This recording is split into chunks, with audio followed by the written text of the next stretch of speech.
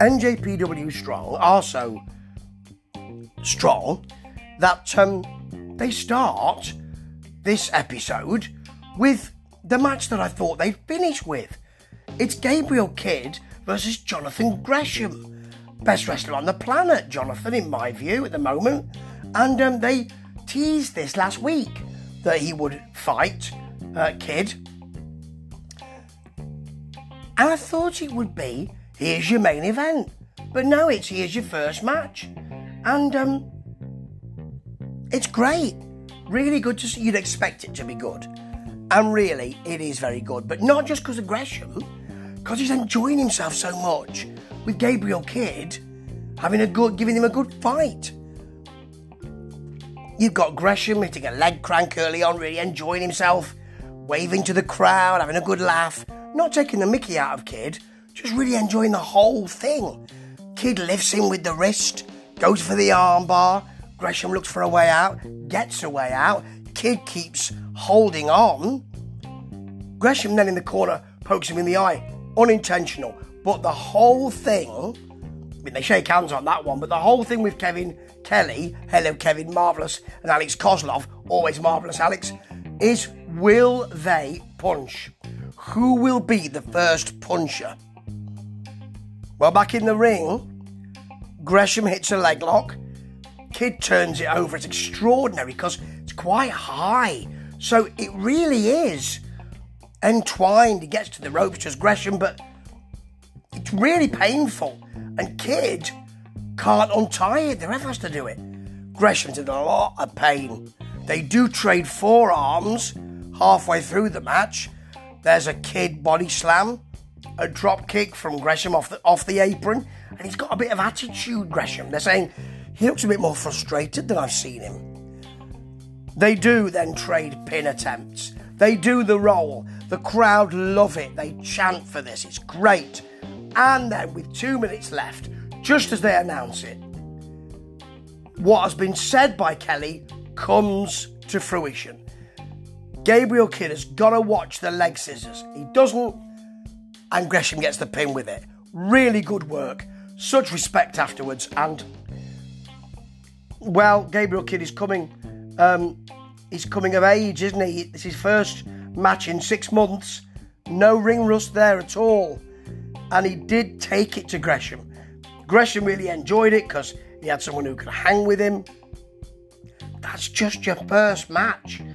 When you move on to Fredericks and Connors and Narita versus the United Empire, that's Jeff Cobb and TJP and Will Ospreay, something very special. They all fight early on because they all have previous, mainly from Battle in the Valley. TJP transitions from a Fredericks vertical suplex, then onto the neck with it in a sort of fireman's carry onto the shoulders. He transitions from that to the octopus. And Fredericks has to get to the corner. You take over. It's really nice, actually.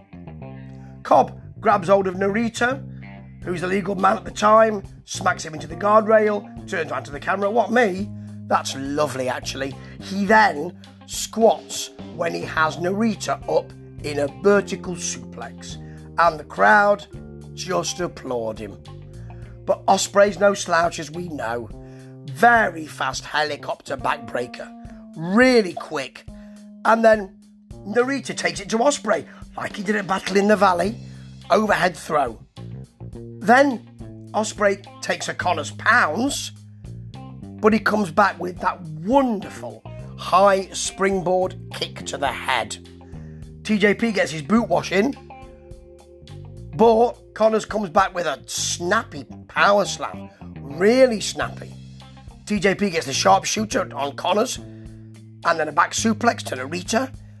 And there's a great Fredericks spinebuster to Cobb, because really these are the biggest men in the fight, but Cobb's a lot bigger than Fredericks.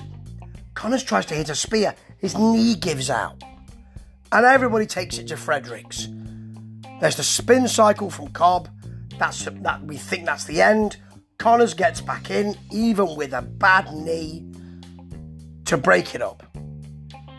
TJP then thinks, I'll just sit back on a Boston crab here. with Connors because he's hurt his leg.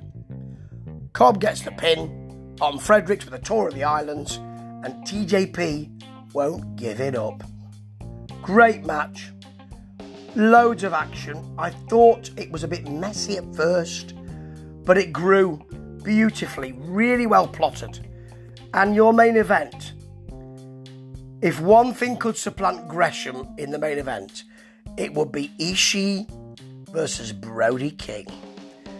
Yes, this is fantastic from the beginning. There's no catch as catch can. These are two big men, two violent men, two strong men.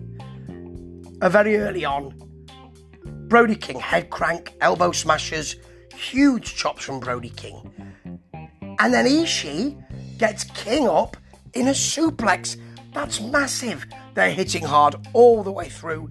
King hits the cannonball and an instant pile driver. He's straight into it because he knows that's the way to put Ishii away. Gets a 2 count. Ishii hits a low suplex off the ropes. That's really nicely done.